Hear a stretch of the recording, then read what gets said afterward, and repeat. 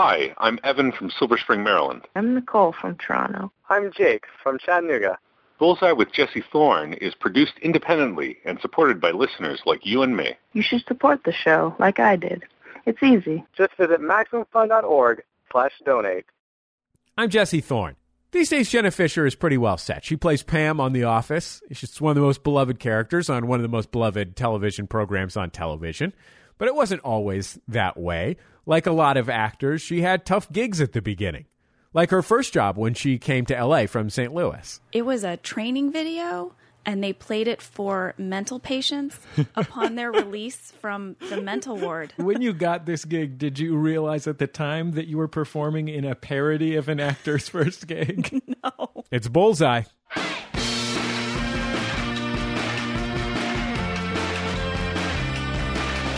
This week, Jenna Fischer reveals what all the actors really do at their computers while they're filming The Office. The comedy group Casper Hauser presents the Spanish-language talk show Mundo de Perros. And I talk about some of my favorite Saturday Night Live sketches of all time with the guy who wrote them, Mr. Jack Handey. Yes, he is a real person in real life. The good stuff and just the good stuff this week on Bullseye. Let's go.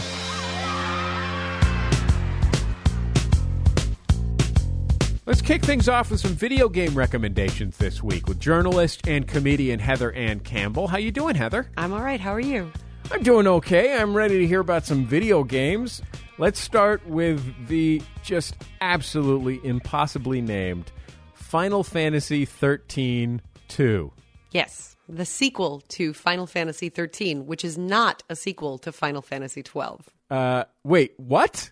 There was a sequel to Final Fantasy 12 that was not only is the sequel to Final Fantasy 13 not Final Fantasy 14, the sequel Final Fantasy 13 was not the sequel to Final Fantasy 12? They are completely unrelated other than a few thematic elements. They are entirely separate games. So in order to keep track of the sequels in the Final Fantasy series, you have to have a sort of tree of life type situation. Yes. Imagine more of an outline like 1A, 2A, 3A, 3, etc.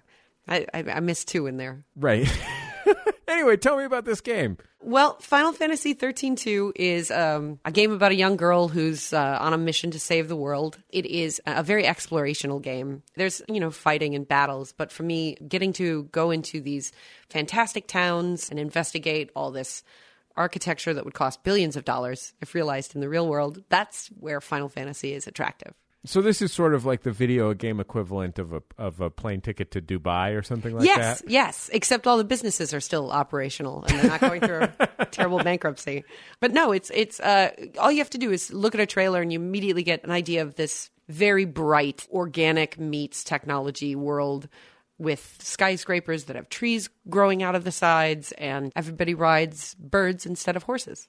Your next pick is Resident Evil Revelations 3DS. Tell me about it. Well, the 3DS is a system. It's a pretty new system. It came out last March in America, and it is a 3D system that you don't need glasses for. So that's already exciting. Anytime I show it to somebody, they're like, wow, this really is 3D. And yeah, it's called the 3DS.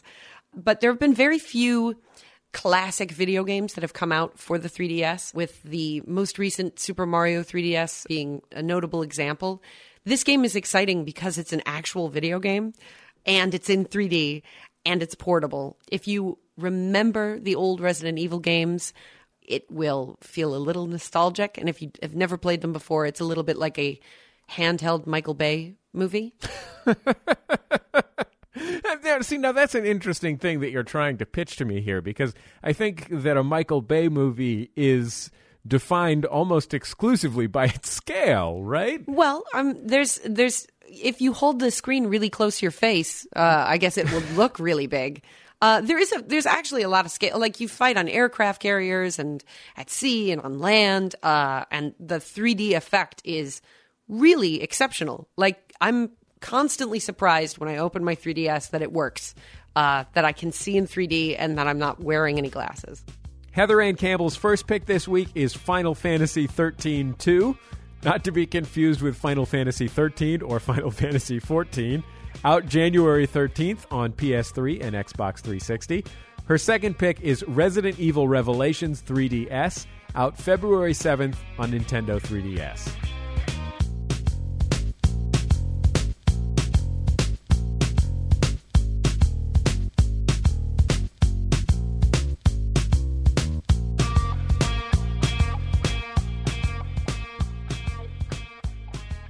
It's Bullseye. I'm Jesse Thorne. A lot of people think Jack Handey is an imaginary person, but he is completely, totally, fantastically real. He's the author of Deep Thoughts, the short, ridiculous bursts of fake wisdom that were first published in the National Lampoon. When Handey became a writer for Saturday Night Live, Deep Thoughts were turned into popular television spots, like this one. And now, Deep Thoughts by Jack Handey.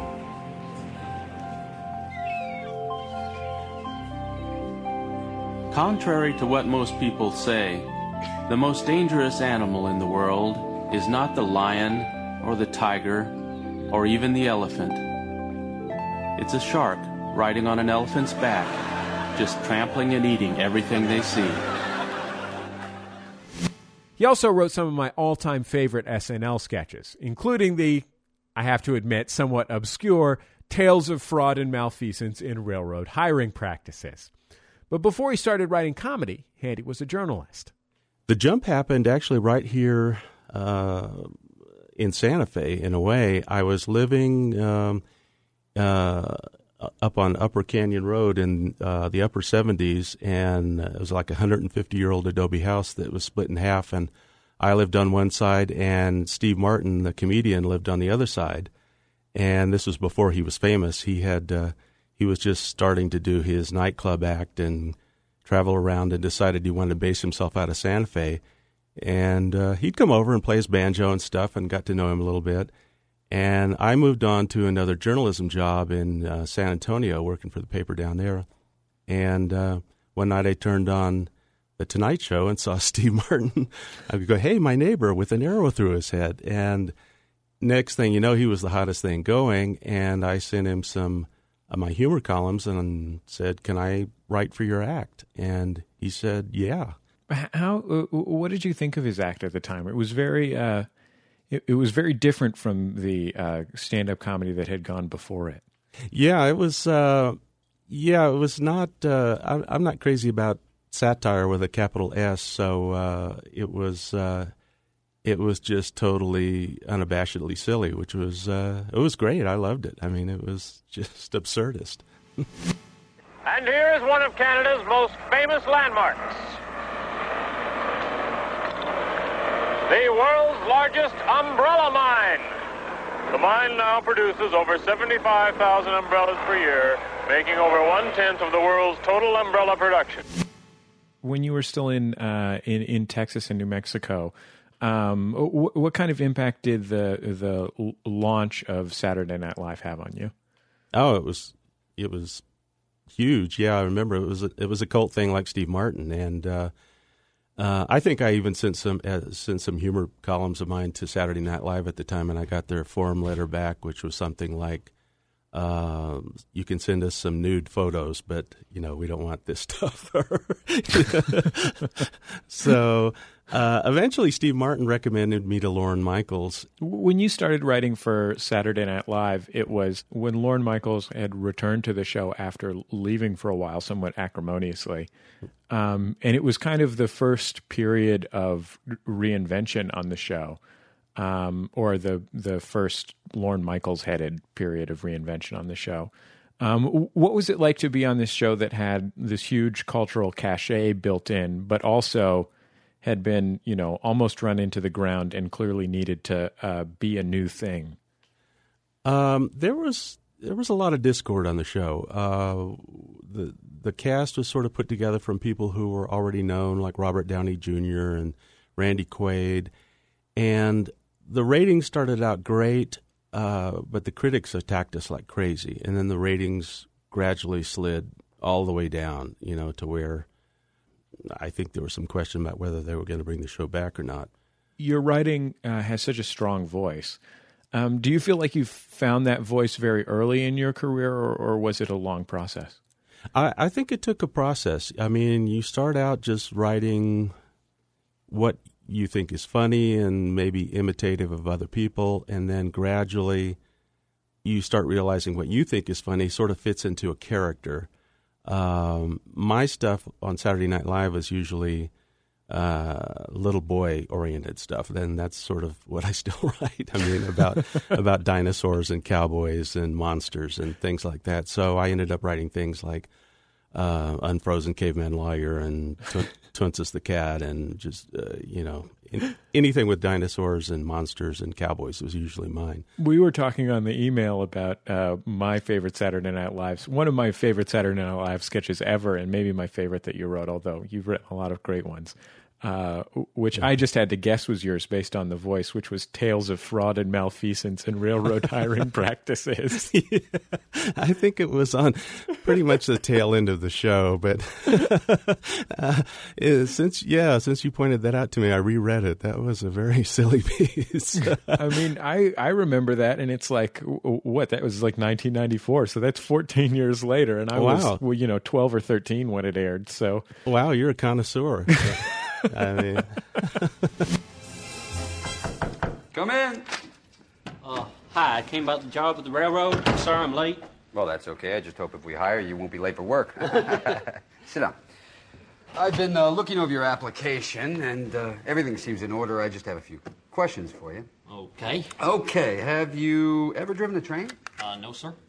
Do you think you could get in a train locomotive and just by moving the switches and levers at random, make the train move down the track? Yes, sir, I believe I could. Mm-hmm. At a high rate of speed? I'd certainly give it a try, sir. Mm-hmm. And then do you think that you could stop the train, again, just by moving the levers at random? I believe so. Mm-hmm. Would you be willing to strike things that are on the track, like cars? That is no problem, sir. Mm-hmm. Do you have any gumballs or hard candy? I have a jawbreaker. Could I have it? Sure. Do you ever have one of those days when you just wake up and you think, what am I doing on this planet? Yes, sir, many times. And then you think, you know what I'm going to do? I'm just going to go down the railroad yard and kill my boss. Sure do. Wait, no? No? No. No's good. No. No's good. Are you familiar with ants? I've seen them in the movies. Would you be willing to let ants bite you? Yep. Yep, I think I could do that. Mm-hmm. So how many ants would you let bite you? As many as it takes, sir. Ha! Well, all right. I think everything's pretty good here. Hey, what are you doing in here? Hey! Hey! Hey! This has been Tales of Fraud and Malfeasance in Railroad Hiring Practices. Brought to you by Granny's Tomato Sauce. Other tomato sauces are thin and watery and should go to hell. And by Screw You Pal Tires. If you can find a better set of tires, screw you, pal. That was the SNL sketch Tales of Fraud and Malfeasance in Railroad Hiring Practices. It was written by my guest, Jack Handey, and it's the greatest thing of all time. Deep Thoughts didn't start airing until the early 1990s, but I know that you had pitched the idea for a while, and in fact it had kind of deeper roots maybe even than Saturday Night Live. Can you tell us where they came from? I started writing them way back. I mean, they were sort of parodies of those kind of books that came out in the 70s that were sort of diaries, and they had, sensitive diary kind of stuff. And it started out as kind of a parody of that, and then it kind of took on a character of its own. And I had them in National Lampoon and a college magazine called Ampersand that I'm not sure, but I don't think it's around anymore. And then actually Michael Nesmith, the monkey guy, put them on his show. It was another brief sketch show in prime time. That's actually a good show called Television Parts. But I couldn't get them on Saturday Night Live, and I couldn't get them published. No one wanted to publish them, and so I thought, well, the way to get things published is to get them famous and get them on TV. And so I started pushing in to get them on Saturday Night Live, but, they didn't really want a writer to have his name on things. They didn't like that, so they fought me on it for a while, and I sort of bided my time and wrote a lot of good sketches for them. And then finally they said, well, okay, we got to give him this as dessert. And of course, the irony is that people think Jack Handey is a made-up name, so it didn't work at all. Anyway, I still go into like a hotel or something and people will go like, "Oh, you have the name from that as the same name as that guy on Saturday Night Live," and I'll go like, "Oh, that's me," and they go, "Isn't it funny? The same name as that guy on Saturday Night Live." They just don't believe you that you're the person. And now, Deep Thoughts by Jack Handey. To me, clowns aren't funny. In fact, they're kind of scary. I've wondered where this started, and I think it goes back to the time I went to the circus and a clown killed my dad. It feels like Deep Thoughts are, in a way, the apotheosis of this character perspective that you often write from as Jack Handey. How would you? I mean, besides being interested in cowboys and Martians, how would you describe that character? It's a character who thinks he's normal and wants the other people to empathize with him as normal, I think, but is actually sort of psychotic and dangerous, but has a logic that he thinks is quite normal. So he's not an insane person, but he's just sort of a psychotic person.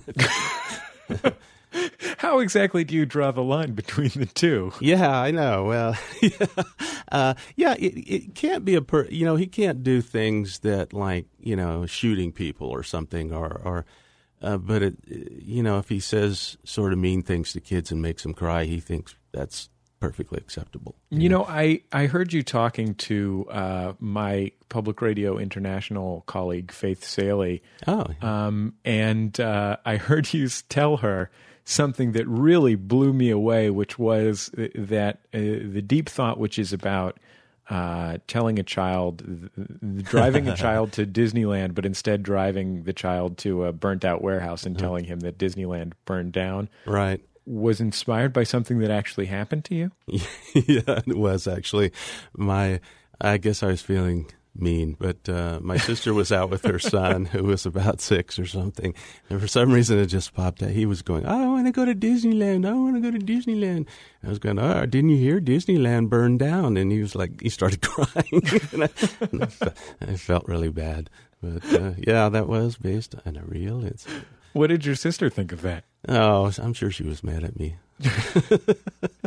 Is she just used to it? Yeah, right. But he's now a grown man, and so it's probably scarred him somehow. But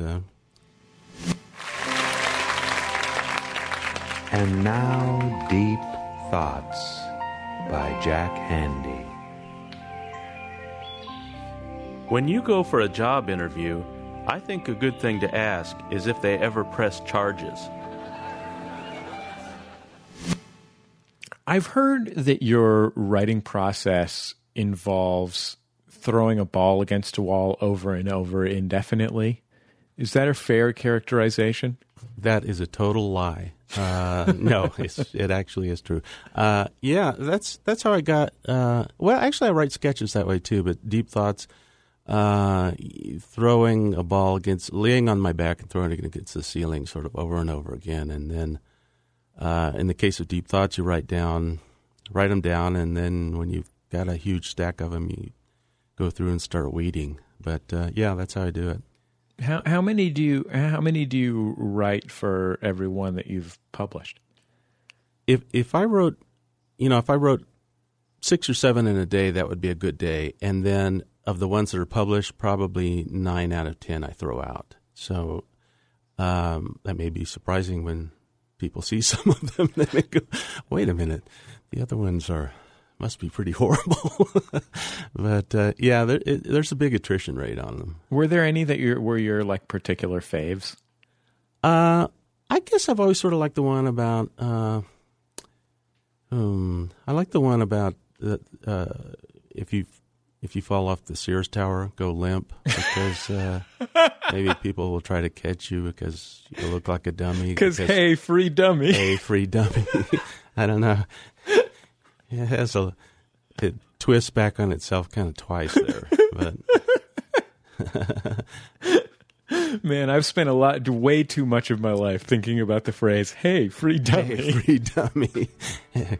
Copyrighted by Jack Handey.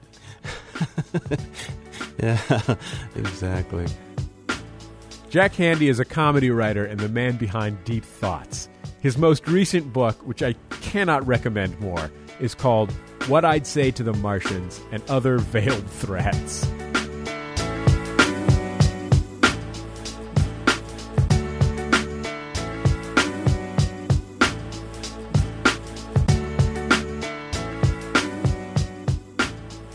It's Bullseye from MaximumFun.org and PRI.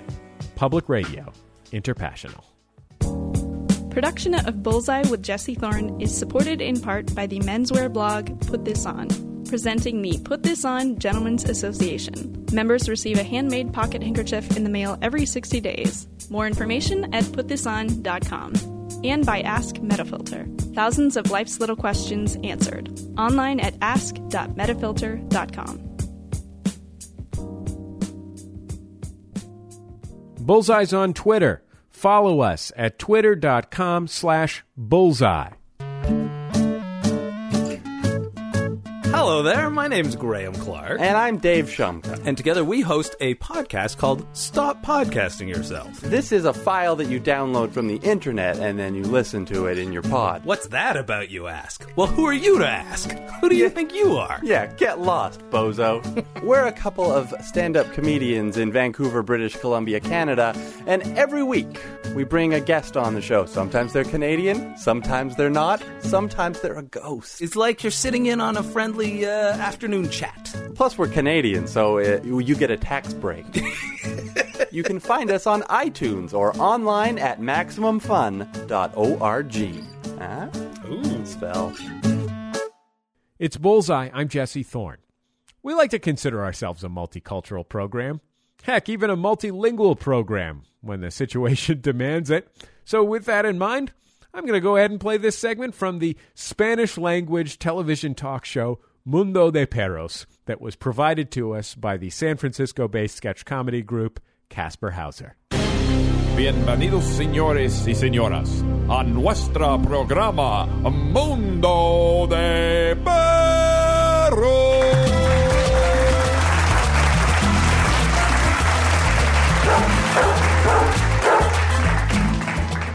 World of Dogs. Hoy tenemos un visitante muy especial, directo de la Universidad Harvard University, Dr. John Stinson.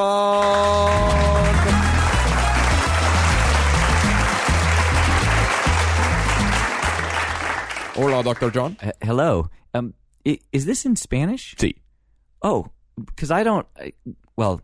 Yo hablo un poquito español, pero... Vaya, siéntese, gringo. Pregunta primera importante.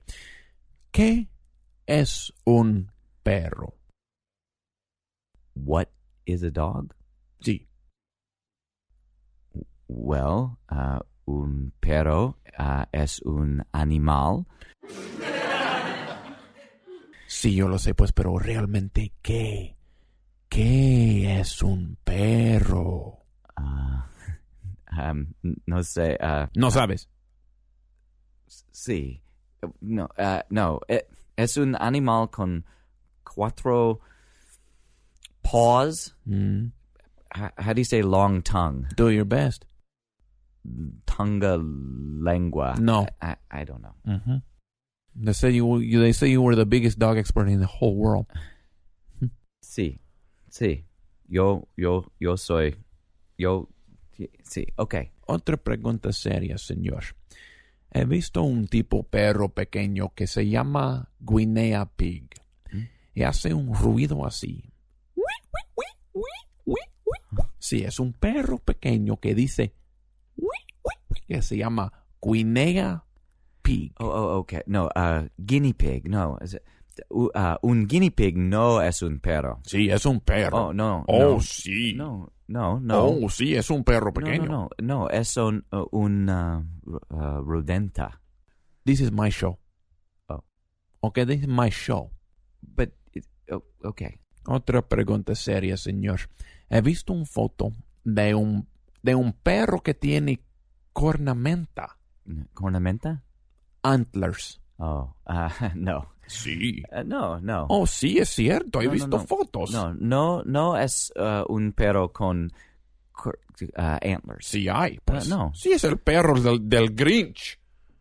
El Grinch que robó la Navidad. That's a cartoon. You are a cartoon. What? This is my show. Okay, listen. No, you listen. This isn't what I thought. This is my show. Okay, all right, I understand. I'm dog smart. You're book dog smart. Okay. Explícame entonces, un perro que tiene una botella de whisky aquí, ¿por qué necesita alcohol to have fun? Oh, okay. So, Saint Bernard, Santo Bernardo, ¿sí? Es un perro de las montañas y el alcohol no es por el perro, es por los hombres en las montañas, que frío. Señor, alcohol no es una medicina. Este perro necesita rehab. Okay. Usted es el experto de un tipo perro que se llama pastor alemán. No, pastor alemán. Shepherd German. Oh, German Shepherd, sí. Este perro es su favorito, ¿no? Sí, es un magnificent animal. ¿No es el perro de Hitler? No. He visto fotos. ¿No es el perro de los nazis, señor? No. El perro no es, es el he perro visto de los nazis. fotos, señor. No. Es un animal, no tiene political. It's not fair. You love these dogs and you love Hitler. What is this? I'm out of here. No, señor. This is a joke. This is a joke? Yeah, this is your life. These are all your friends. This is a joke? No. It's a real show and you did a bad job. Okay, listen. Ladies and gentlemen, please join us next week for Mundo de Perros.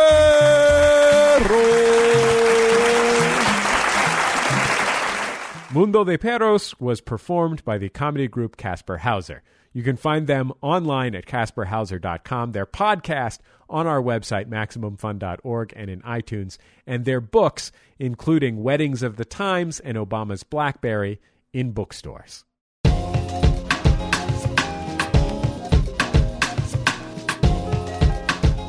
It's Bullseye. I'm Jesse Thorne. My guest is the actress Jenna Fischer. She stars as Pam in the NBC sitcom The Office. The show's in its 8th season, and in this clip, Pam is pregnant with her second child. The thing about pregnancy is people treat you differently, like you're a kid almost. They lose all sense of boundaries. They start acting weird, telling you things that clearly aren't true. I know it sounds nuts, but I think Dwight is the only one who's telling me the truth. Dwight, am I hot right now? Why would I or anyone else think that you're hot right now? I can't impregnate you, and that's the driving force between male-female attraction. What about before? Was I attractive before? You were at your most attractive when you were 24, with a slight gradual decline, and a steep drop-off when you got pregnant for the first time, gradual recovery, and, well, now, obviously, you're at an all-time low. Jenna, welcome to the show. Thank you very much. It's a really great to have you. I'm so happy we could have you on the show. So you're originally from St. Louis, Missouri. At what point did you decide that you aspired to become an actress? I wanted to be in Hollywood and in the movies and all the glamour from the time I was a little girl. I think I was always really fascinated with it. And my mom always brought home old movies like Elizabeth Taylor movies or Grace Kelly. And so I was introduced to the idea of Hollywood from those old glamorous movie stars. And so I was always really fascinated with that. And then growing up, I did a lot of theater in high school. But I went to college and majored in history, pre-law history. And it wasn't until my junior year that I had been doing enough things with the theater department that it felt silly to continue to pursue my history major, which I never even got enough credits for a minor in history.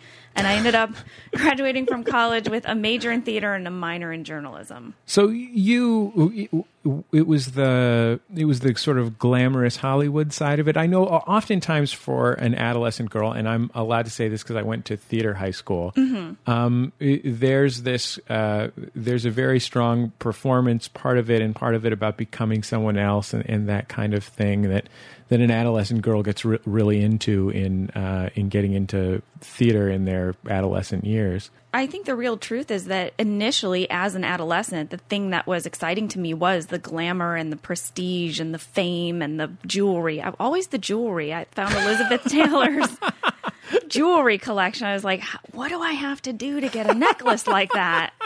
So, like, you either had to like marry a prince or become an actress. And really wanted there were those probably diamonds. Relatively few princes in St. Louis at the time. There were, and also just in my age range. I just was born at a time when there were not a lot of eligible princes.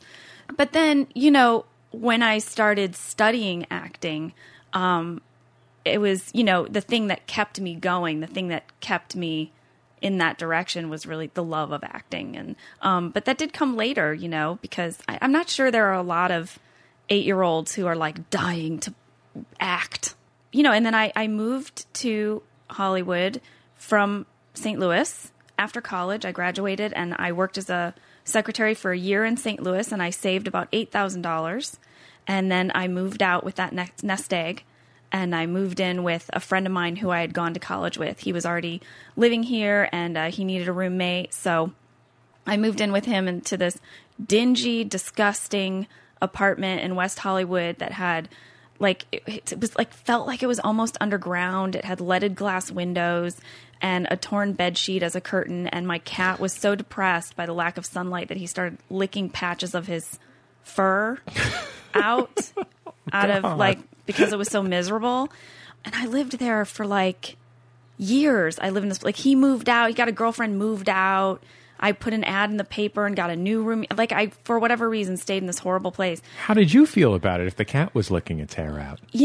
I didn't mind it because I was so focused on being an actor, and I was willing to forego any luxuries when it came to clothes or shoes or places to live. I just wanted everything to be geared toward, if I had an extra $800, I was going to spend it on an acting class or new headshots. I wasn't going to put it into rent. So for me, it was just all part of the sacrifice of making it. And I did it really slowly. What was your first professional gig in LA? It was a training video that they played at UCLA Medical Center.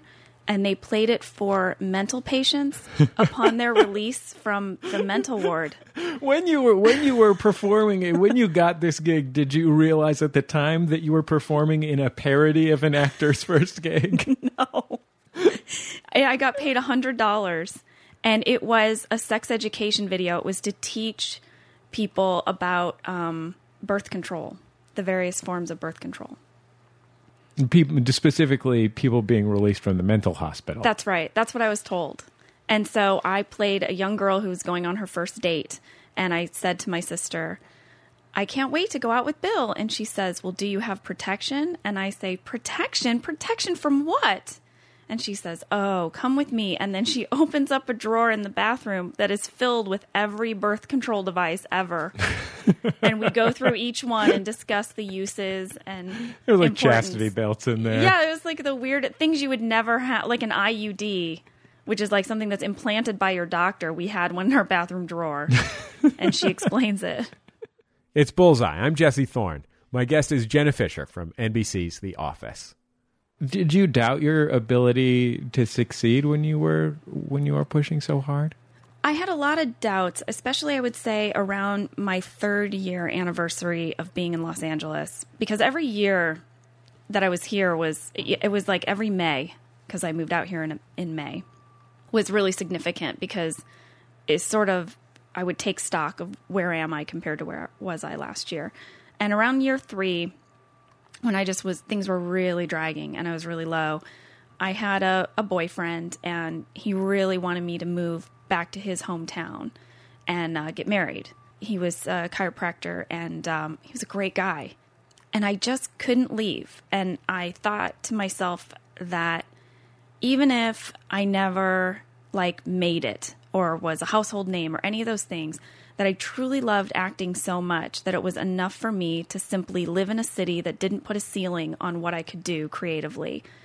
But it wasn't like I did that thinking, yeah, I'm going to stay because I'm going to make it. It was really like, I'm going to stay if I make it or not. And it's okay if I don't. One of the things that strikes me as really scary about the actor's lifestyle is the extent to which you have to give up control of your career to other people, that basically every bit of work, every week of work that you have is because you had to pass through a gatekeeper who said, yes, you can do something.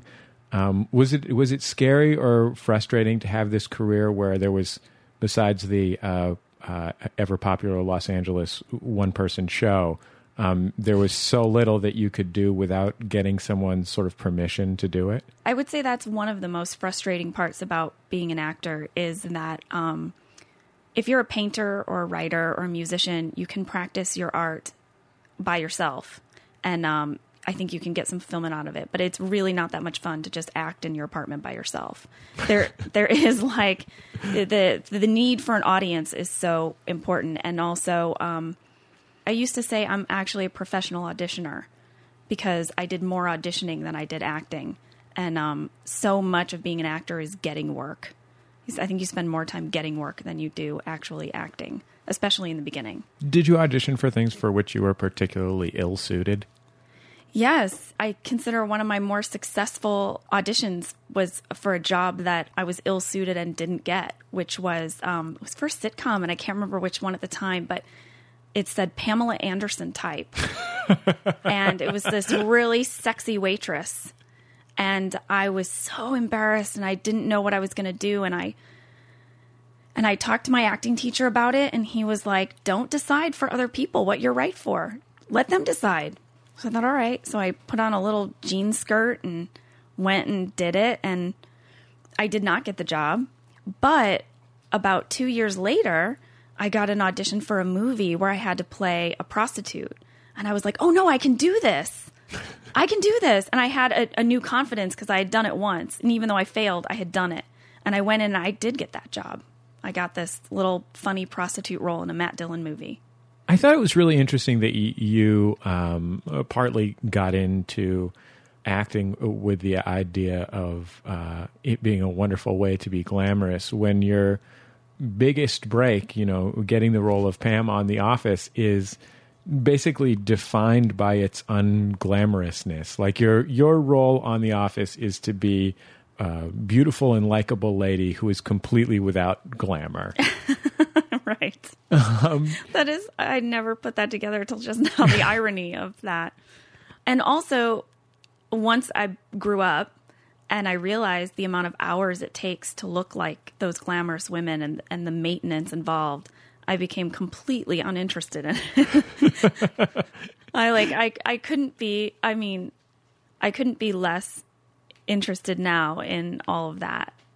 One of the funny things about acting is that in acting training, which can, go on indefinitely, it's rare for there to be much comedy technique involved unless you're doing something specifically comedic. And many of our biggest comic stars come from a comedy training background rather than an acting training background. Somebody like Steve Carell from The Office, for example, who comes from an improv background. What skills did you have to learn as a comic actress that you might not have otherwise learned if you were just, doing whatever? Well, I don't have any sketch comedy background. I was never in an improv group, and I think I would fail miserably as a sketch performer on a show like Saturday Night Live.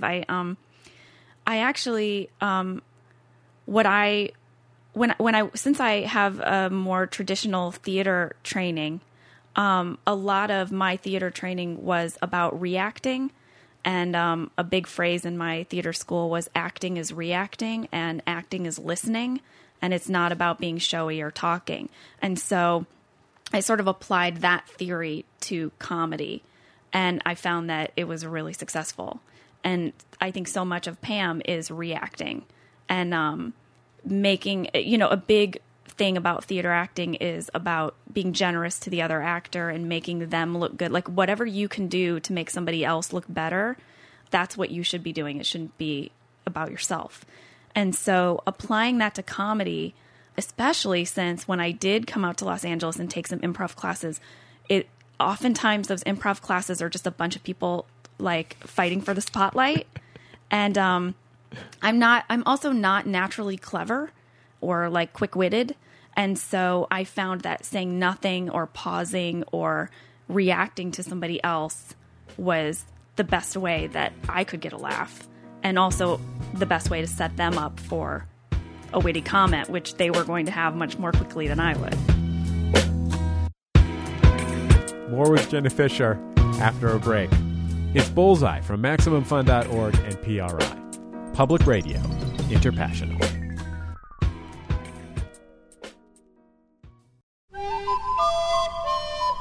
I'm Jesse Thorne, America's radio sweetheart. And I'm Jordan Morris, boy detective. Every week on our show, Jordan Jesse Go, I would say that we share a little slice of our hearts. Yeah. And a little peek at our dicks. But every week we have a podcast where we have fun and funny conversations with guests from the worlds of comedy, film, television. It's all online at MaximumFun.org or just search for Jordan Jesse Go in iTunes. You can find our awesome new Bullseye logo on T-shirts in 3 colors at MaxFunStore.com. Order yours now. That's MaxFunStore.com. It's Bullseye. I'm Jesse Thorne. My guest is Jenna Fischer from NBC's The Office. Did you have a plan when you auditioned for The Office? Had you seen the British Office? Did you have an idea of what choices you were going to make? I did. I had seen the British Office, and I was a huge fan. The audition for The Office was improv, and I knew they were calling in a lot of sketch performers and a lot of improv comedy people. And because I knew of their tendency to do a lot, I thought I'm going to do very little. And the casting director actually said to me, Jenna, I want you to come in, and we've been seeing a lot of people, and everybody's doing so much. I want to dare you to be boring. Like, dare to bore us. Do as little as possible. That's really what we want. And she said, and please don't look pretty. Like, please don't glam up. Come in really just looking really normal. I would imagine that's an unusual instruction to get from a casting director. It definitely is, because I've gone in for a lot of roles as like a 3rd grade teacher, and they're like, but sexy. I'm like, really? Sexy 3rd grade? Okay. Seems inappropriate to me, but... So usually they want you to be sexier, and they usually say things like, we can always imagine you uglier. So show us sexy. We can always pull back. But in this case, she really was like, don't wear much makeup. And we want, someone who just looks really authentic. So I wore one of my actual outfits that I would wear as a temporary office temp. And it was that button-down shirt, which has now become a staple of Pam's wardrobe, and a cardigan, because, offices are chilly. And I went in and I didn't say much, because my take on it was, if this were a real person, a real girl in Scranton, Pennsylvania, and they brought in a bunch of documentary cameras, she wouldn't be very media savvy. She wouldn't be quick-witted, because this would be an unusual situation that she wasn't used to. And yet at the same time, I imagine she was a rather polite person who wouldn't want to say bad things about her boss or her office. And yet I wanted you to be able to read all of it on her face as she considered her answer. So she would think about her answer, which would reveal everything, but then say that she really liked working there. And so that was my plan when I went in there. And I think that I felt like it really worked. I felt like that was the thing that made the difference. The auditions for the show, as I understand it, involved something that they often do on a sitcom, especially one where relationships are really important, which is sort of rotating cast members, or potential cast members, I should say, making new combinations and seeing what works. Did you see unusual choices in working with other actors that you didn't expect? Were there things that surprised you, and working with the whatever it was, 4 or 5 people who might become Jim, or the 3 or 4 people who might become the boss, or what have you? I think the thing that surprised me the most were the different Dwights. There were 4 different people who were in for Dwight, and they were completely different, each one of them. Rainn Wilson completely stood out because he was a master improviser and he's really smart. But there was another guy that I thought was a really funny take, and he looked sort of like a shorter version of Steve Carell. And it was very funny because when you saw them together, it was sort of like Michael Scott and Mini-Me Michael Scott. But I think, BJ, who plays Ryan, ended up sort of being like this, what Steve perceived to be, oh, this is a better looking version of me. I wish I were this guy. And so they couldn't really, and BJ had already been cast. And so they didn't, I think, I don't know, who knows why, but you can't have too many mini Steve Carells running around, right? But that's a general rule they use for sitcoms. Yeah. But yeah, and when I was auditioning, they only matched me up with Rainn Wilson one time, and they matched me up with John Krasinski several times. And I thought, again, for sure, like, this guy is going to be Jim. He's the best. Of all the Jims I read with, he was just had this thing. And I really, really wanted him to get the role. And so I was feeling good every time they matched me up with John Krasinski, because I'm like, yeah, I must be their Pam because they keep matching me up with John. But then they weren't matching me up with Rainn, who I was convinced was Dwight. And so then I didn't know what to think. But when they called me and said that I had been cast, the first question I asked was, did John Krasinski get the role of Jim? And they said yes. And I talked to John later, and he said the first thing he asked was, did Jenna Fischer get the role of Pam? So we were like sort of like career soulmates or whatever, just from the beginning, just from the audition. We hit it off. You just got yourself kicked out of your apartment. Oh, I don't care. I don't really like that place that much anyway. I'll just move. Oh, really? Who's going to take you in? You're messy. You're a klutz. You spill everything. And you leave the volume on the TV way too loud. Yeah. Maybe I'll just move in with my boyfriend because he's kind of a slob, too. Okay, sure. Let's do it. No, well, I'm not gonna move in with anyone unless I'm engaged. Have I not proposed to you yet? I don't. Oh. No. Well, that's coming. Oh, right now? No. I'm not gonna do it right here. That would be rather lame. Okay, so then when? Pam, I'm not gonna tell you. Hate to break it to you, but that's not how that works. Oh, right. Yeah. Wait, I'm serious. It's happening. Okay. And when it happens, it's going to kick your ass, Beasley. So, stay sharp. I've been warned. It's Bullseye. I'm Jesse Thorne. My guest is Jenna Fischer, one of the stars of NBC's The Office. We spoke a few years ago, and Jenna reflected on the early days of the show. She says it took a lot of work to establish its now iconic faux documentary style. It was a lot of discussions with Greg Daniels, the creator, and Ken Kwapis, the director of our pilot, who has come back to direct many episodes. And when we first started, he would make us, the entire cast, come to work every morning, and we had to be at our desks by 7 a.m., and we had 30 minutes of fake work time where there was nothing scripted, and the documentary cameras would walk around the set and film us fake working. And in fact, a lot of the shots from the title sequence are from those fake work sessions, just of me passing papers or someone answering a phone. And they connected all our phones.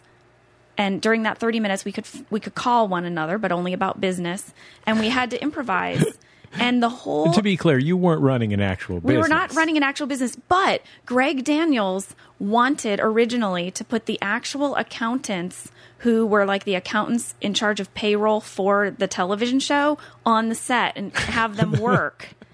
And we realized, though, that it would cause a real sound problem because their phones would have to ring. And it would eventually be distracting. But in the pilot of The Office, you can see those two women in the conference room because he thought they might be a part of the show. He pulled the actual women out of their offices on set, out of their trailer. But our fake accounting department, the Dunder Mifflin accounting department of Angela, Brian, and Oscar, their whole dynamic was created in these 30-minute fake work sessions. Angela would get irritated with Brian, and they just came up with this cute little thing that worked its way into the show. And the whole thing about Angela and her cats, that was created. Angela, one day during the 30-minute work session, walked up to my desk with a Post-it note and said, "I'd like to invite you to my cat's birthday party." And And I was like, okay. And then later, I was doing a scene with John when we were actually filming, and they said, you know what, why don't you guys just improvise something funny? We just need to get some stuff of you guys flirting. And I saw the sticky note, and I said, are you going to Angela's cat party? And it made it into an episode. And then from there, seeds were planted. One of the things that I imagine must be a structural challenge of this show is that, on a traditional sitcom, there are a few stages, and whoever's in a scene is on the stage that happens to be shooting that day. Mm-hmm. And everybody else is like hanging out in however big a trailer their agent got them or whatever. Right. That's my understanding of what Hollywood is. That's pretty good. Okay, thank you. In The Office, 75% of the show is set in one space where everyone works, and everyone may or may not end up being on camera. Yeah. What do you do in the time when you're on camera but not in the scene? Oh my gosh. Well, I think it was in the middle of year 2, they got us real internet on our computers. And we all were I think we were ready to revolt because we used to just sit there. I mean, we used to just sit there and for hours and hours at this fake desk with nothing to do. And I used to, I read a couple of books. But now we have internet, and so we do things like shop online. I think the guy who plays Stanley, I think he furnished his whole apartment by shopping online. He was always showing me a new credenza or something. And it's good because if he sees a piece of furniture he disapproves, he can make that good Stanley face. That's right, exactly. So it all works. But no, so we do a lot of emailing and MySpacing. We were really into MySpace early on. We would MySpace a lot from our computers, and so now that's what we do. Is it weird to work in that context? I just imagine that, when you're in Blades of Glory and Will Ferrell does something really ridiculous, you'd have this burning temptation to kind of make a mild look of disapproval to the camera. That has actually happened. When I was in Blades of Glory, it was my first day of shooting, and I had to do a scene with Will Arnett and Amy Poehler. And it was a scene where they say group hug, and then they mean each other and they exclude me. And I looked at the camera twice in 2 different takes. I did a look to camera like Pam would. And I'm like, I'm so sorry. Forget, right. This camera's not here. Okay, sorry. Go again. And then I did it again. So it is a completely different acting exercise to regard the camera or disregard the camera. And I have to say, I love working on The Office. I like it that there's 12 of us all in the same space. And some of my favorite memories are the conference room scenes. I mean, there's the cast members plus all these cameramen and all the boom operators. We're all just in this tiny room all together, stinking up the place for 5 hours, doing those long conference room scenes. And we have some of the most fun. I mean, whenever we do our read-throughs and we see conference room scene, we all sort of moan. We're like, oh, conference room scene. Do you remember a particular conference room scene? Well, I remember one that made me laugh really hard this year was during the weight loss episode. It was the premiere episode, and we had this huge spread of food, all the most disgusting food. And just if you put a cheese fountain in a room with Ed Helms and John Krasinski and Brian Baumgartner and Rainn Wilson, they're going to start doing disgusting things with the cheese. It's too tempting for them. So they really entertained us with all the various things that they covered in cheese in between takes, food and non-food items. Well, Jenna, it was so great to have you on the show. Thank you so much for taking the time. Oh, thank you so much. Jenna Fischer is one of the stars of the NBC television program The Office, which you can catch on NBC Thursday nights.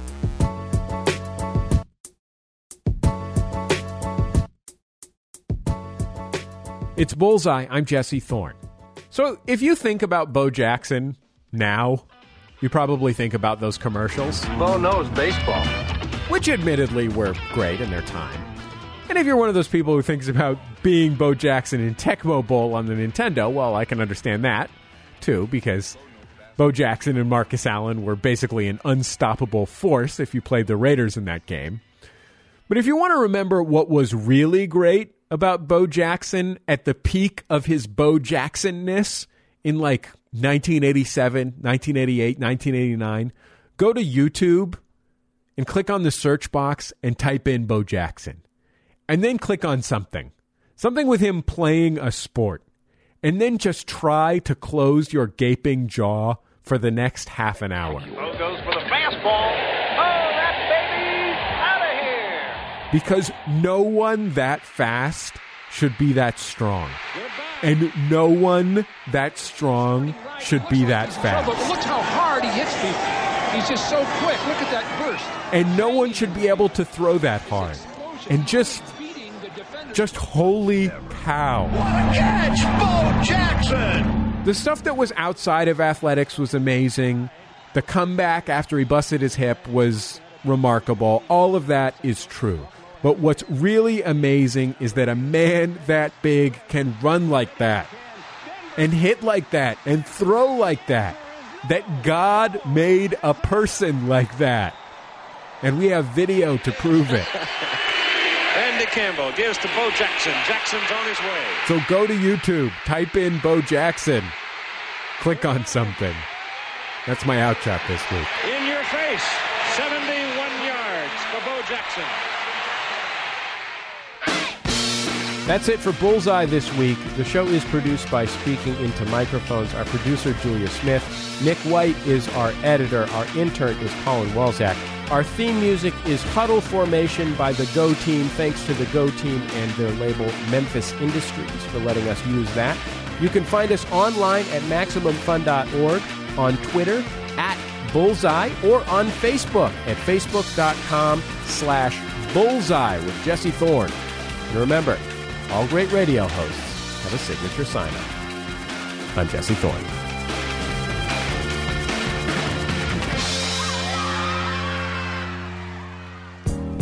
Production of Bullseye with Jesse Thorne is supported in part by the menswear blog Put This On, presenting the Put This On Gentlemen's Association. Members receive a handmade pocket handkerchief in the mail every 60 days. More information at putthison.com. And by Ask Metafilter. Thousands of life's little questions answered. Online at ask.metafilter.com.